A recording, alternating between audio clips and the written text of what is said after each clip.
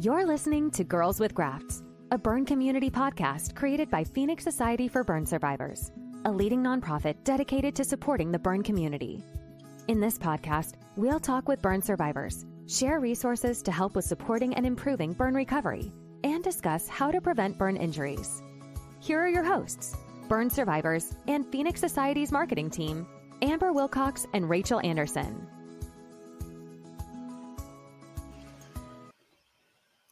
Hello, welcome to episode 2 of Girls with Grafts, a burn community podcast. I'm Rachel Anderson and I'm joined by my co-host Amber Wilcox, and we are so excited to be back here with our community. And we have 2 very special guests joining us today. Yeah, super excited. Yeah, I'm so excited for these guests. So I'm going to quickly introduce them. First, we have Lorraine Carley, who is the Vice President of Outreach and Advocacy for NFPA, where she oversees all media and public affairs activities, the organization's magazine, NFPA Journal, NFPA's Wildfire Public Education, Community Risk Reduction, and Regional Operation Divisions. And on top of all that, she also serves on Phoenix Society's Board of Directors. She's also the president of the Home Fire Sprinkler Coalition, the president of the Electric Safety Foundation International, and is a member of the Board of Directors for the National Fallen Firefighters Foundation. Thanks, Lorraine, for joining us today. Thank you. I'm sorry to make it take so long. Boy. Lorraine, you're a busy lady. Yeah, once I heard that, I said, wow, no wonder I don't have a lot of time on my calendar. Well, but thanks for having me. I'm really excited to be with you today. Yes. We're so happy to have you. Yep. And Lorraine is also joined by Russell Levitt, who has 38 plus years of experience in the fire protection industry. He currently serves as the executive chairman and board member for Telgian Holdings Incorporated, as well as the chairman of Telgian Corporation. He is also active in numerous trade and professional associations and holds several leadership positions, including the chair of NFPA's board of directors. So thank you, Russ, for joining us today as well. Thank you. It's a privilege and honor to participate. And I just want to say, 38 years, that makes me by far the oldest, okay, of this group. So, but seriously, it's an honor to participate today. Thank you. Old but wise, right? That's right. Wise beyond his years. Well, and you did forget in your introduction, one of the other claims to fame that both Russ and I have is we are golfing companions. Anytime we happen to be in the same place where there's a golf course. So that's awesome. Yeah. I did not know that. Fun right. fact. That's right. And Lorraine has to dodge my golf ball. We don't have to go there, Russ. Yeah.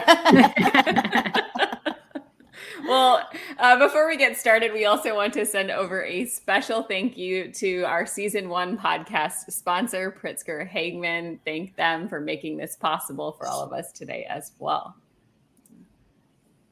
Awesome. Well, Rachel, I want to first get started with kind of talking about NFPA. I know we have both of you here, and I know Phoenix Society very much knows who NFPA is and is very near and dear to our hearts, but we want to share with all of our podcast listeners out there. So the National Fire Protection Association, or NFPA, is an international nonprofit organization devoted to eliminating death, injury, property, and economic loss due to fire, electrical, and related hazards.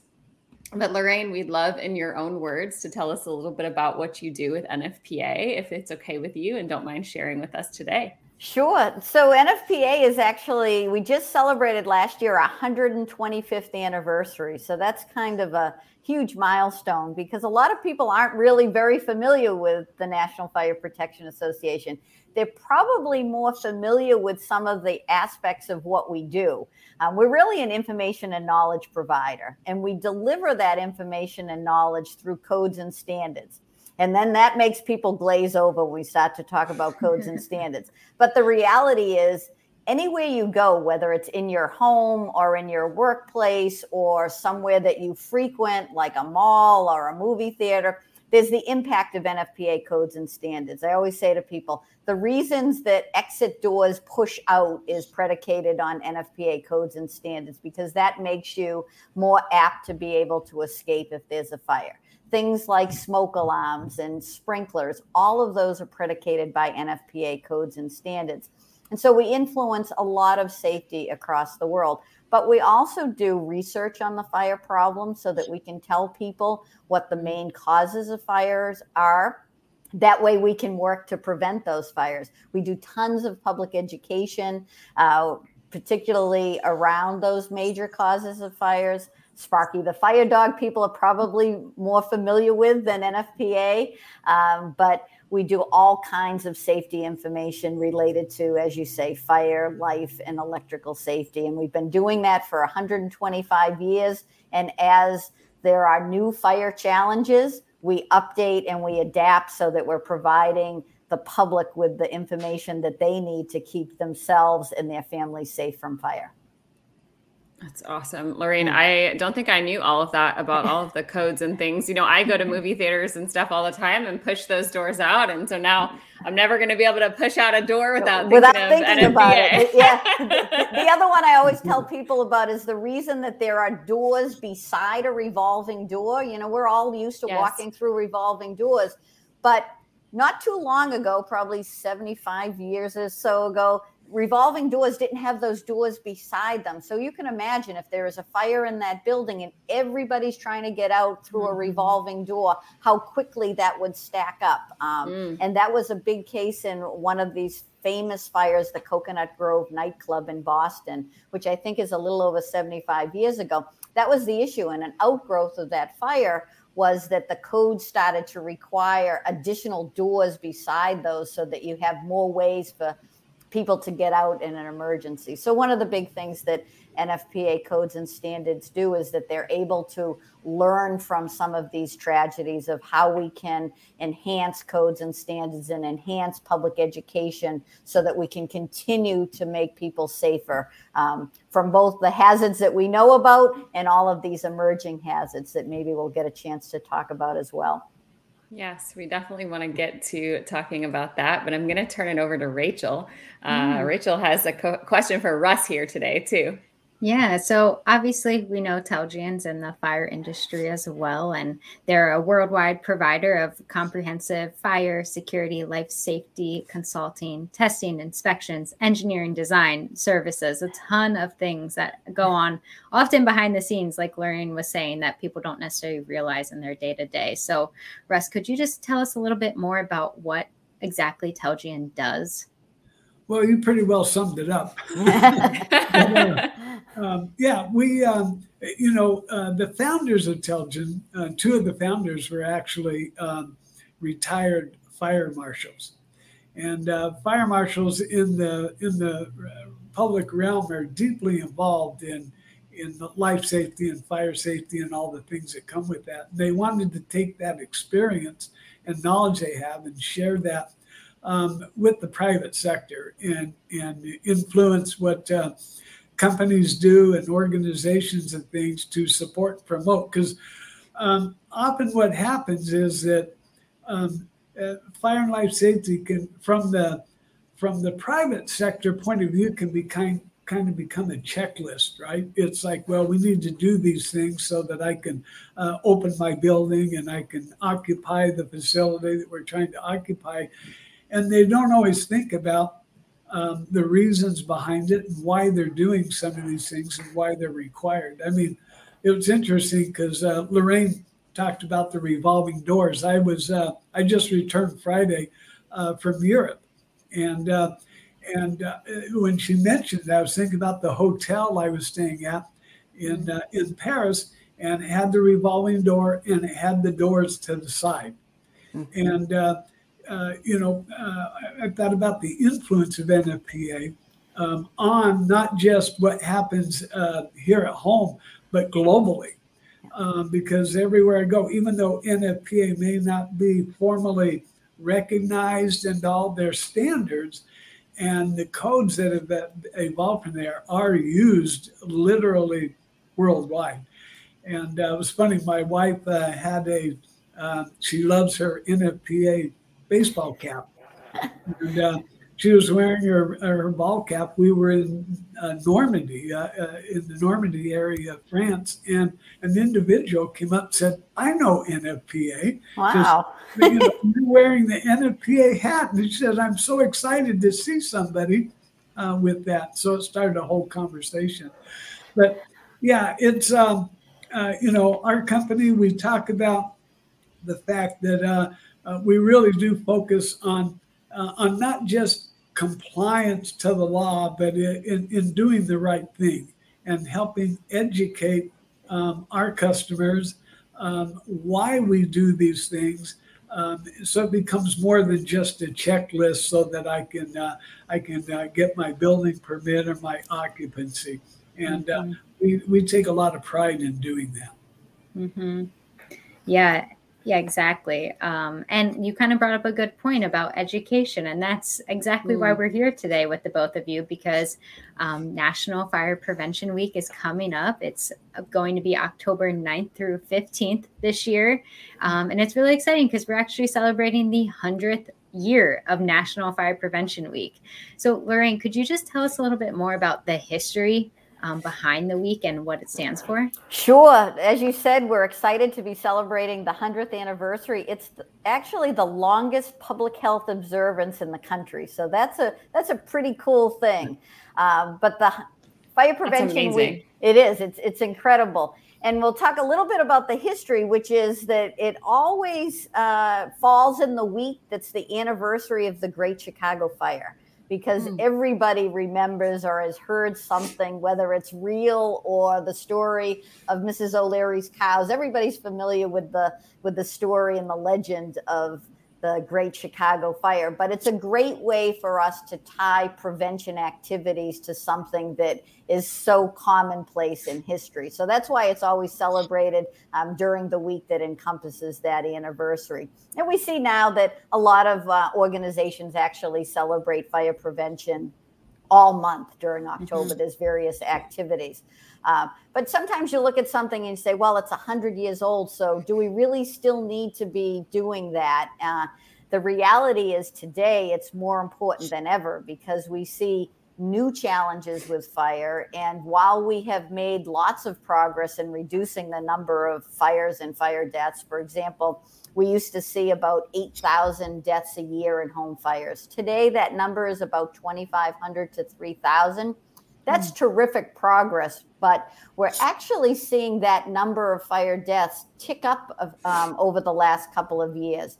And what we're seeing behind that is today's fires burn hotter and faster than previous years, and particularly in homes.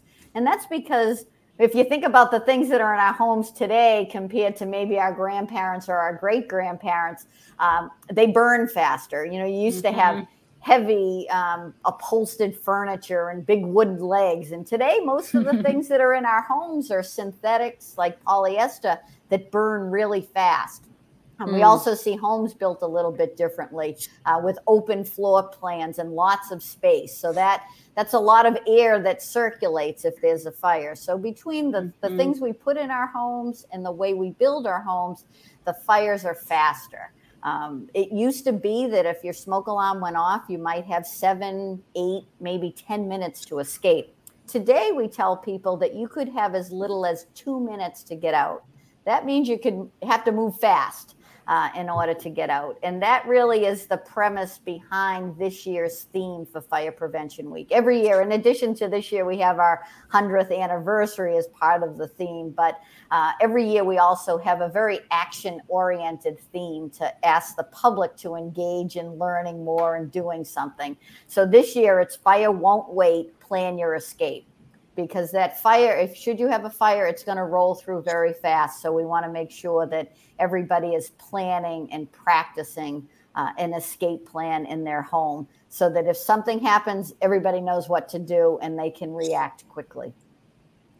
And Lorraine, I think about that 2 minutes, right? And I think of what can I do, accomplish in 2 minutes? Not much, Not right? a lot, yeah. I don't know if I can get to my door, right, in 2 minutes some days. So Yeah. And I think that's a really good point because, and I think a lot of people think, well, I'll be able to get out of my house. I walk out the door every single day, probably several times a day. I know the way from my living room to the front door, my bedroom to the stairs. But in reality, when that home fills with black, thick smoke, you would be amazed at how difficult it can be to get out of a home. And what we're also seeing is that smoke can be very toxic these days, because some of the things that might be burning in your home are plastic and electronics, and they give off a very thick, black, toxic smoke. So you've got to be able to get out fast. So, we tell people as you're planning and practicing, actually practice with a stopwatch. How fast would it take you to get from the furthest point in your home to the front door? How fast would it take you to get to a window? Because we tell people that you want to be identifying 2 ways out of every room, and one of those might be a window. So you could very quickly maybe get to a window if your main exit is blocked. So you have to think about a lot of things, but if you think about them and plan with everybody in your household ahead of time, you're increasing that likelihood that when the smoke alarm sounds, you're going to very calmly, quickly be able to do what you need to do to get out. Mm-hmm. Yeah, I want to touch on one thing that Lorraine talked about that I think that's really important as this all evolves, because we are seeing so many different products, different methods of doing things. And what's interesting is that often things that solve one problem create another. So we look at all of the move towards non-combustion type engines and things for to protect the climate, right? And we have lithium batteries and things. And so lithium batteries are solved certainly and help create an opportunity to do things that we couldn't do before, but they also create a fire issue that no one thinks about unless you're in that arena. Or building cladding, insulations and things that we use that to help lower energy costs can also create a fire hazard that has to be addressed. And so it's a constant evolving, almost moving target. Everything from, like Lorraine said, what we are using in our homes for furniture and covering things that create a fire challenge, to things that we deal with every day outside of our homes. And it is a constant moving target because as we solve one problem, we often create another that someone needs to look at so that we don't create a hazard that we were not expecting or that was unintended. Yeah, and I think that's a great point, because I talked about NFPA being 125 years old, and really what we have to make sure is we love progress. As a society, we love new things that make our lives easier and more efficient. We just want to make sure that safety is progressing alongside with those new things. Right. And, I learned a new term about a week ago, which was micro-mobility items. And I actually thought they were just those scooters and the e-bikes, but they're actually called micro-mobility items. And they're being charged with lithium-ion batteries, like so many of the things that we have around our house. And that is creating a whole new hazard that we didn't have a few years ago. We actually worked just in the last few weeks with FDNY and UL Solutions to talk about, bring people together about this new hazard, because a lot of times people don't know, as Russ says, they don't know what the risks are to these new things that they think are really helpful to them, and they are. But for example, you bring an e-scooter into your home and you plug it in, and you might plug it in your hallway. And now if there's a fire associated with that lithium-ion battery, not only do you have a fire in your home, you've blocked your exit with your e-scooter. Or if you have a fire somewhere else in your house and you've blocked your exit. And what we are learning, and we continue to learn more about lithium-ion batteries, is that those fires happen really, really fast. And they can be incredibly big fires and difficult to extinguish. So learning more about them, and then what are the right safety tips to share with the public as we move forward and have all of those things around. Lorraine, something you said, right, really resonated with me when you said, you've seen fires go up or like the awareness of what they are. And I think for me as a burn survivor, when I was burned, I didn't understand, I don't think at all, what a burn injury was until I sat in that seat. And neither did my husband, right? And what somebody that has dealt with a burn goes through. And I can only imagine, with today's technology and just how we're kind of constantly distracted by everything around us, how that also impacts it, right? And so I feel like, especially with fire, growing up, that was something that we always talked about in school and educated. But as I became an adult, right, that wasn't not a priority, but not something I looked at or paid attention to. And so even just this podcast, right, I think it's important that we talk about or we have a conversation about fire safety because it's not something that we think about even just in our everyday lives, right? And I think you raise a really valid point. In fact, I had a discussion with a reporter just today about this very issue. Is because we've done such a good job of bringing the number of fires down, there is a sense of complacency out there. People think, I'll never have a fire in my house. And if I do, I'll be able to get out quick. It's not going to happen to me. That's something that happens to somebody else. So we do need to keep educating people. The other thing that was interesting about this discussion I had with a reporter where she was saying, well, I suppose you'd need to do escape planning in your home with kids because they're probably not very good at learning about fire safety. But what we find is young children, particularly we start to educate them in preschool. So kids between about the ages of 3 and 8 or 9 are very receptive to fire safety messages. And they're really good deliverers of the message because they go home and they tell their parents or their caretakers, they say, hey, we learned about smoke alarms today. Where are our smoke alarms? Do we have smoke alarms? Well, look, I brought home this escape plan for us to do as homework. So children, and then as we kind of get to those teenage years, we're really not thinking about it. Young adults, we're really not thinking about it.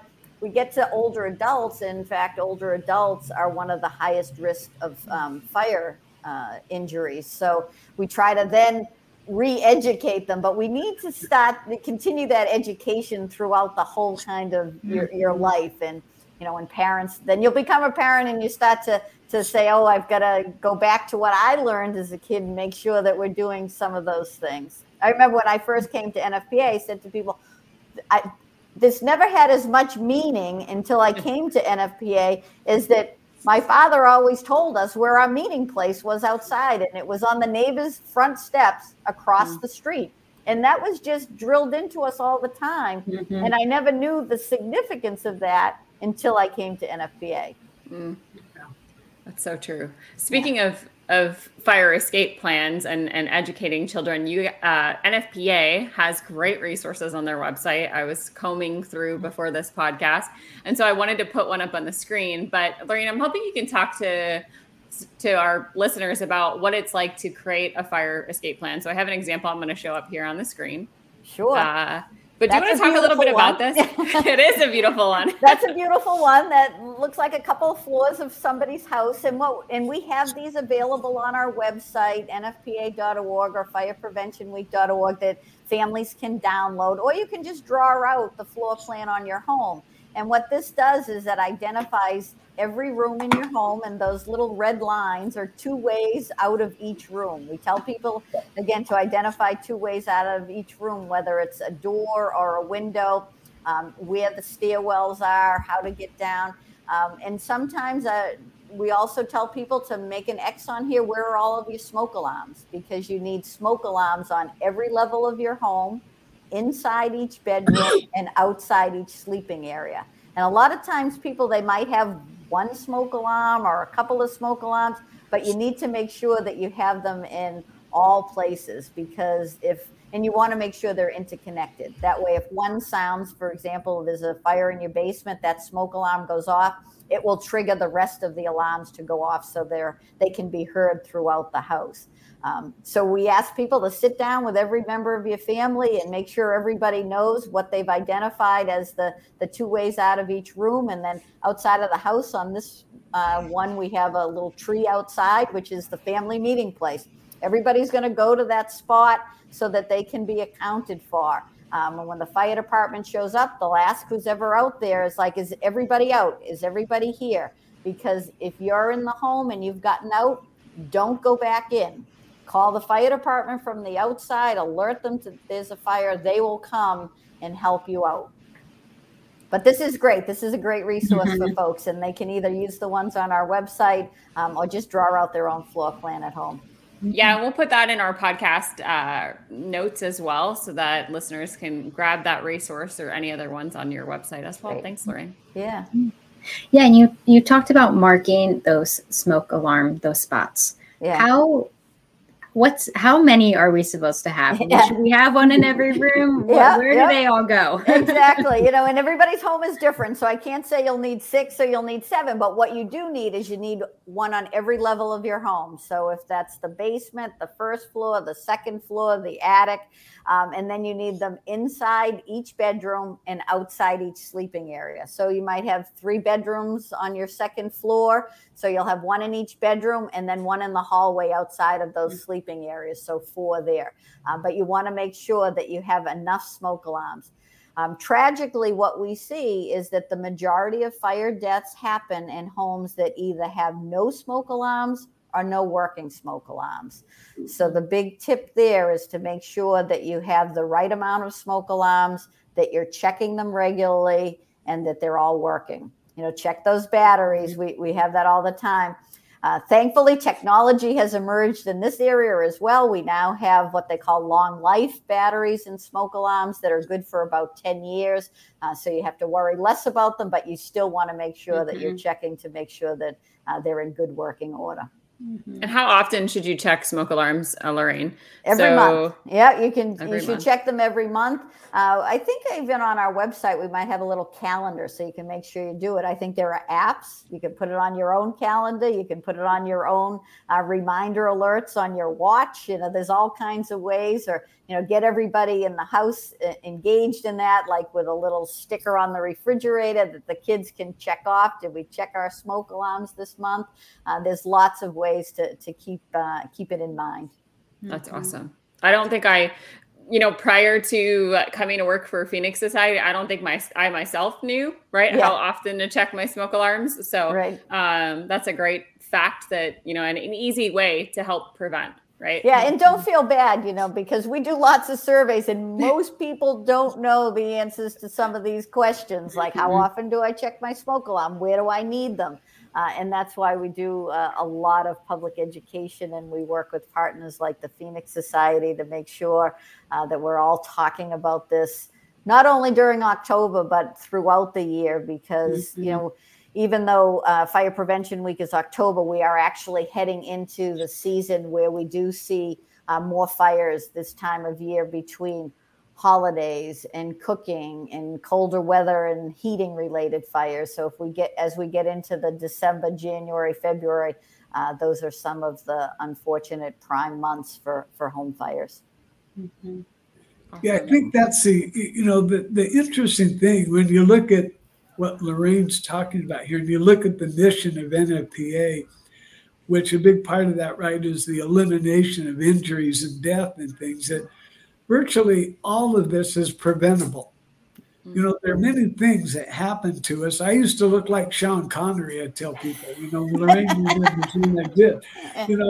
I had something happen. I developed an infection and it just happened. The doctors, there was no way to prevent it. And the things that, have changed my life and stuff.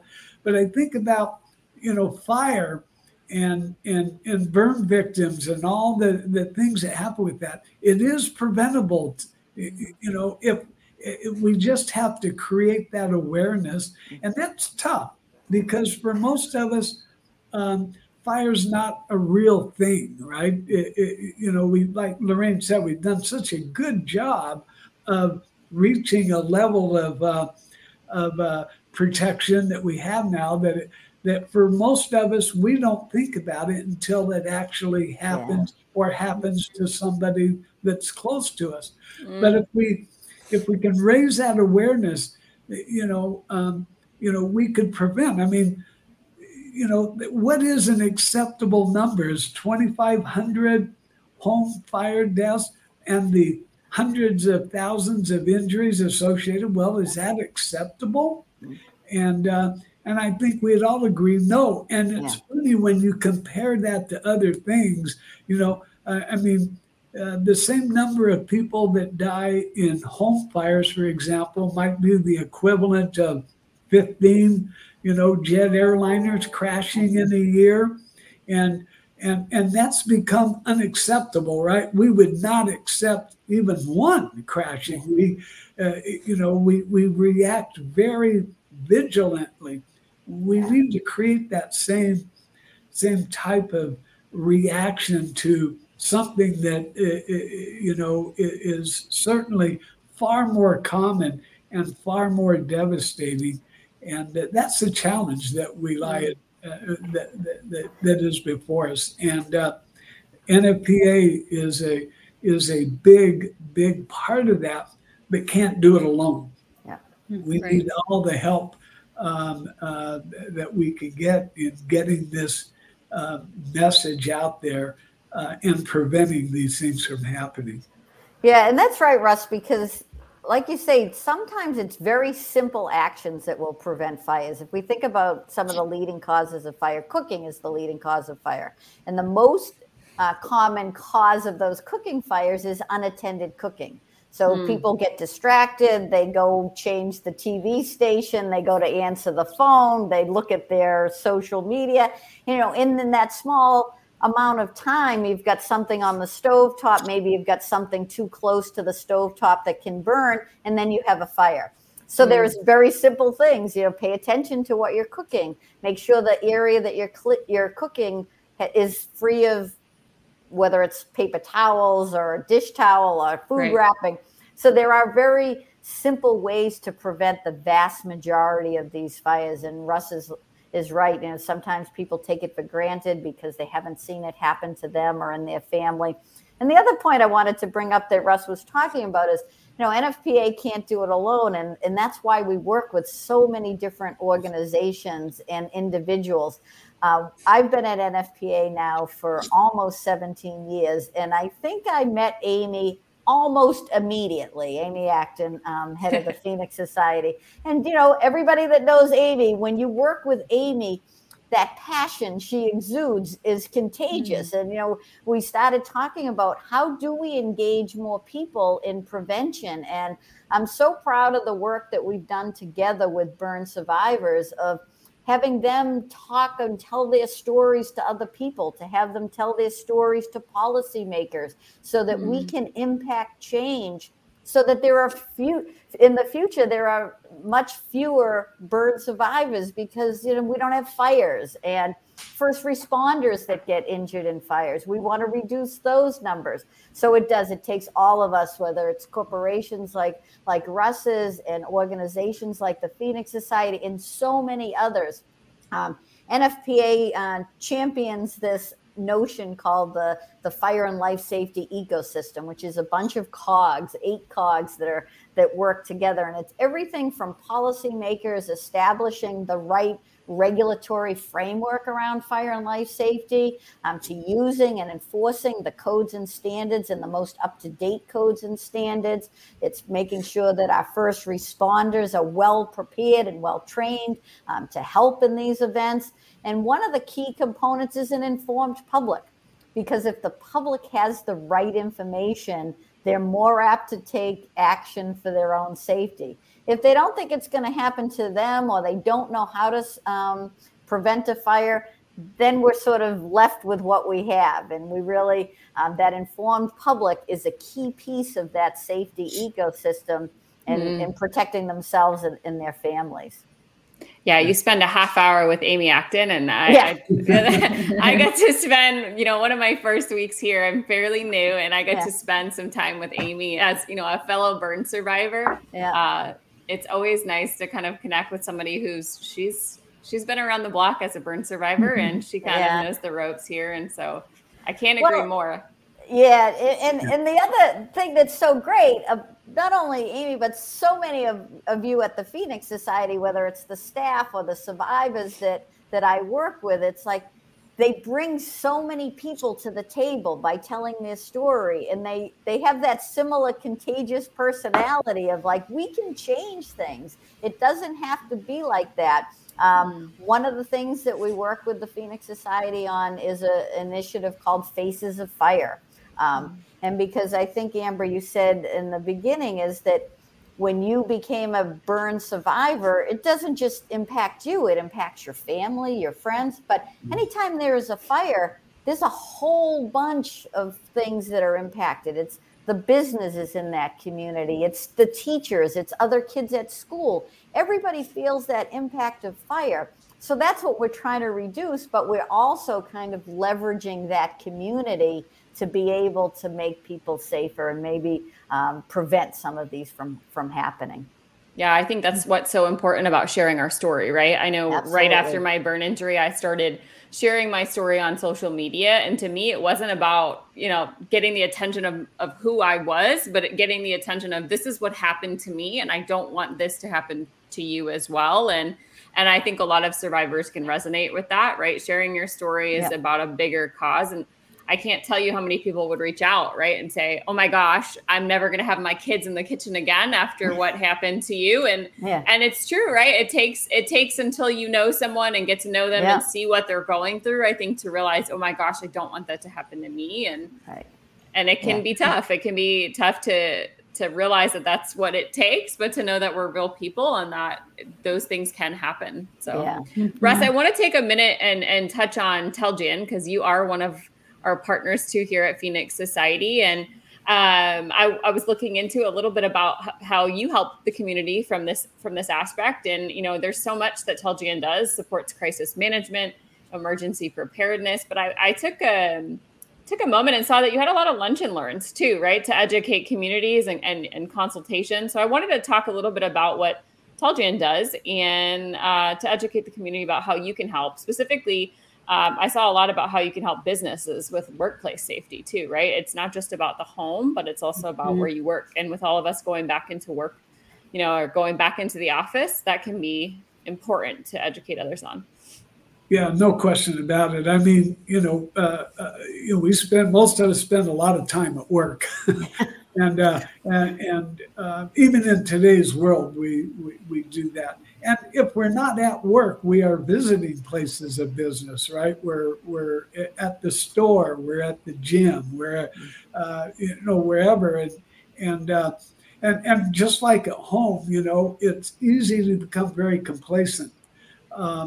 And as business owners, there's an interesting statistic because we've been involved we founded the company. I tell people we founded and built the company on the big box explosion. When we talk about big boxes, as big box of retail, right?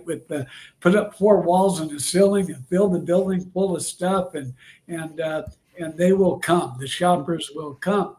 And, but what's interesting is actuarially, statistically, a typical big box like a Walmart or a Target or a Kroger grocery store will have a fire that grows large enough to activate a fire sprinkler once every 150 years. Wow. So it doesn't happen very often. So it's very easy to just ignore the fact that risk is there. But however, if you turn that statistic into numbers and you look at some of, you said, okay, if I had 4,000 locations around the country, that means every year I could have 30 to 40 fires that would grow large enough that it would activate my fire protection systems. that sounds different, right? Than once every 150 years. And so a big part of what we've been trying to do is that education piece on the commercial side, in terms of having a plan in place, making sure that the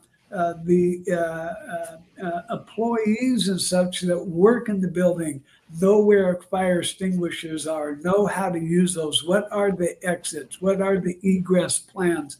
How do I react? What are the steps I take if a fire is discovered?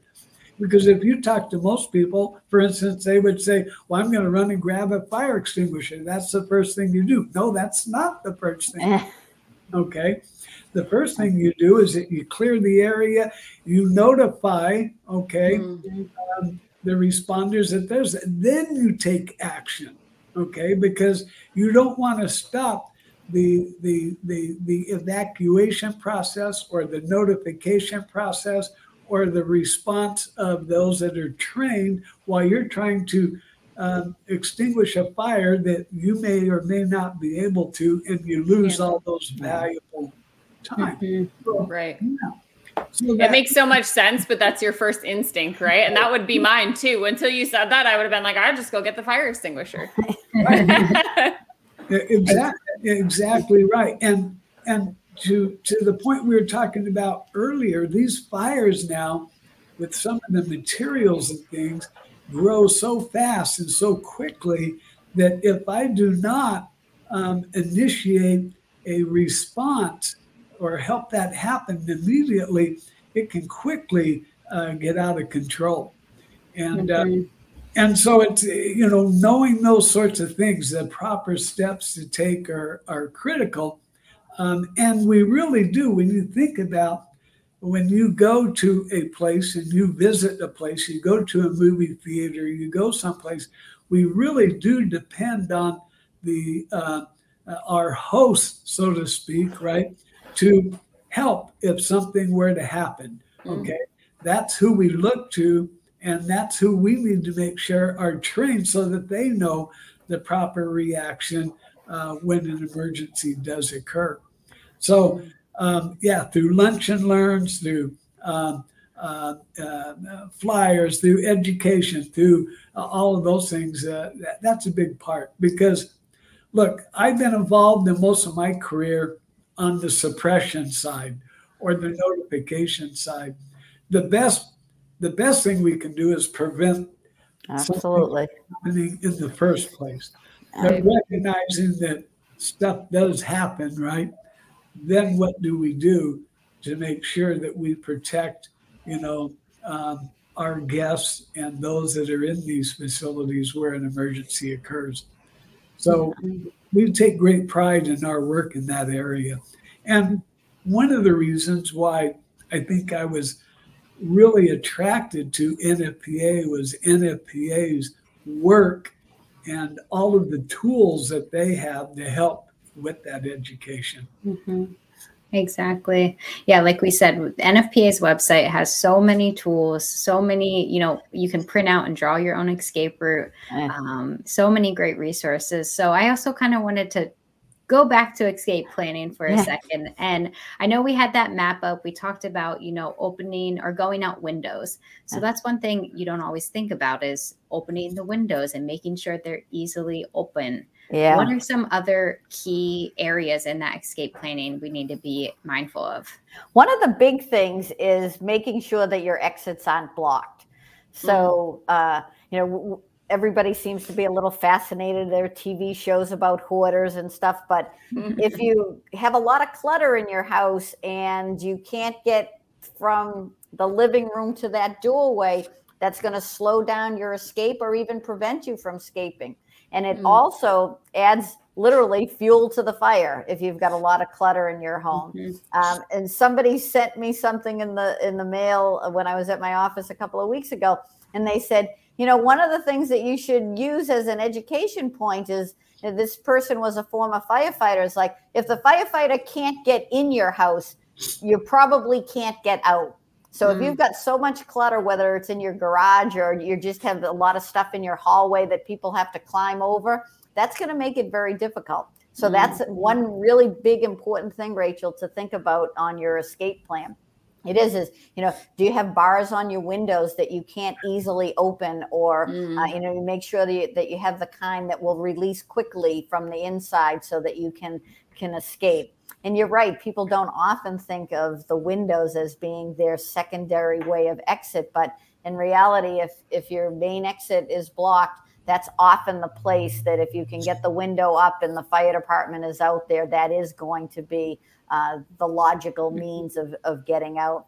The other thing just around that escape planning and education is a lot of times, sadly, we see that children get frightened and they go into a closet. You want to make sure that that's a big education point of like, don't hide from a fire, practice your escape plan. And if you have little kids in the home, who's going to be in charge of going and getting that child out of the crib or helping a young child? Similarly, if you have people in your home with mobility issues, what's the plan? And have you talked to your fire department about how you would get somebody else out of the home that might have mobility issues or other issues? If you have people in your home with hearing issues, there are bed shaker alarms that would be able to notify them because they might not hear the alarm.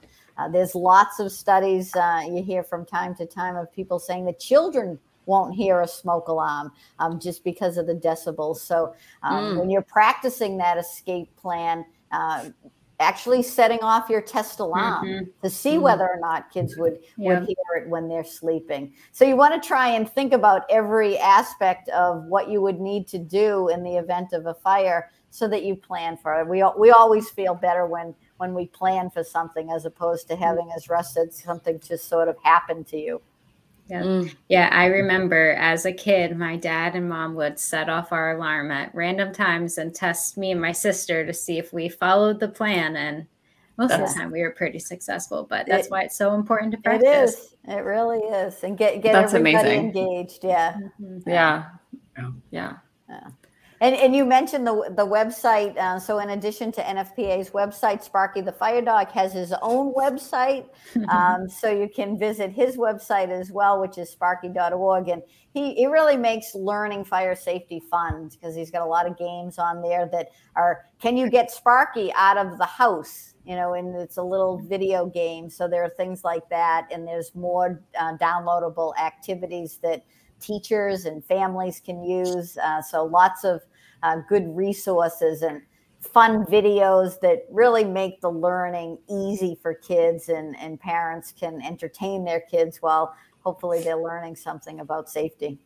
Yeah, when we make it fun, learning is easy, right? Exactly. That's the key. In very short attention spans these days, everything's got to be video-based and moving and interactive and games. And so we have a fantastic public education team at NFPA that's always adding new resources to the Fire Prevention Week website as well as Sparky's. Yeah, and the fun applies no matter how old you are. Exactly. Yeah, exactly. You're right. Yeah. And the attention span thing applies. Yeah. We all have shorter attention span these days. One of the things that I experienced firsthand that Lorraine mentioned, when we moved to Phoenix, my wife and I had lived in San Diego for 20 years, and then we went to Phoenix, and of course that July she's going, now tell me again why we when it was 190 degrees or whatever. Oh my gosh. Yeah. She really wanted to have a basement. Now, if you're familiar with that area of the country, there's not very many basements, but she wanted to have a basement because she was thinking about if the air conditioning ever failed or we lost power, the basement could be cooler. And we did find a home. And it was interesting because one of the things that I saw immediately was, from a security standpoint, they had put bars over all of the window wells going down the basement. So they were trying to solve one problem, right, a security issue, and then created a life safety issue because they took away that exit out of the basement. So you only had the stairwell. And if that stairwell was not available, there was no other way out of the basement. So like Lorraine said, we have to make sure that we're looking at the whole picture. We try to solve one problem, creates another unintended consequence. Yeah. And I'm sure that's a challenge, right? Because I think about just for my own safety, right? We are worried about people getting into our house, but then if we can't get out, get out, right? Yeah, Exactly. I know. I was staying at an Airbnb last couple of weeks ago, and we discovered like a safety issue, right? Where we tried to get out onto a deck and we'd get locked out if we ended up outside on a deck. And so it made me think of like, you kind of have this weird trade-off between security, but then fire safety at some point too of, okay, I can't get in, but then can the person with the fire get out, right? So it's this. Yeah, so that's why trade-off. really kind of knowing your environment and thinking about all of these things. Yeah, that's really important. And how do you overcome that challenge, even Lorraine or Russ, like when you have those issues, right? Of like, okay, but I need to secure something. So I guess there's technologies and whatnot out there that can provide that. There's newer technologies, newer equipment that has updated safety features. So like, for example, bars on windows, there are ones that you can open from take them off from the inside, but you couldn't get into them from the outside. So you want to make sure, it's similar. We see, unfortunately, a lot of space heater fires. And sometimes it's because people have older space heaters. But if you look for some newer equipment that has the benefit of updated technology, things like if it tips over, it will automatically shut off. Or if a blanket gets tossed over it, it will automatically shut off. So there are all the technology pieces, again, making sure that the technology keeps pace with what we need in safety. And I think, manufacturers do a pretty good job of, advancing safety as they're thinking about how to incorporate new technology. And that benefits us all. We just have to be thinking about it from that angle. And not everybody thinks about it from that angle. No, and until you said that, we have hurricane shutters, right? It's hurricane season here in Florida. And we block up all of our windows. But at some point, my husband and I left our back door, right, as an exit, and we have our front door. But, thinking about that, I'm thinking, okay, that's something even that does probably cause some concern of having, when you're blocking off your windows, that stops your exit, right? And how are they on? Could you push them out if you had to? Right. Those are good conversations. Well, speaking of seasons, I know you mentioned it earlier, but we're coming up and we have a few minutes left here, but the holiday season's upon us. So what are just a couple ways that you recommend with the holiday season as you're preparing? Yeah, well, as I mentioned earlier, cooking is the leading cause of home fires, and holidays are here. So we've got Thanksgiving and winter holidays and a lot of cooking going on, a lot of guests in the home. So the distractions as well. So you want to make sure you're paying attention to what you're cooking. We introduce candles during many holidays. So that's another thing to be careful about, and making sure that if you leave the room that the candles are out. And a lot of, as the colder weather, people are sparking up their fireplaces and their wood stoves for the first time. So you want to make sure that those are in good working order, because we see an awful lot of fires that are associated with that substance that builds up in chimneys, that what's called creosote. That's usually what's catching fire there. So making sure that it's cleaned properly and it's in good working order. And as I mentioned, space heaters, because the thing with space heaters is they don't account for a lot of the heating fires, but if they do happen, they're particularly deadly, usually because somebody is so close to a space heater. So making sure that they're at least 3 feet away from anything that can burn. And that means furniture or curtains or people.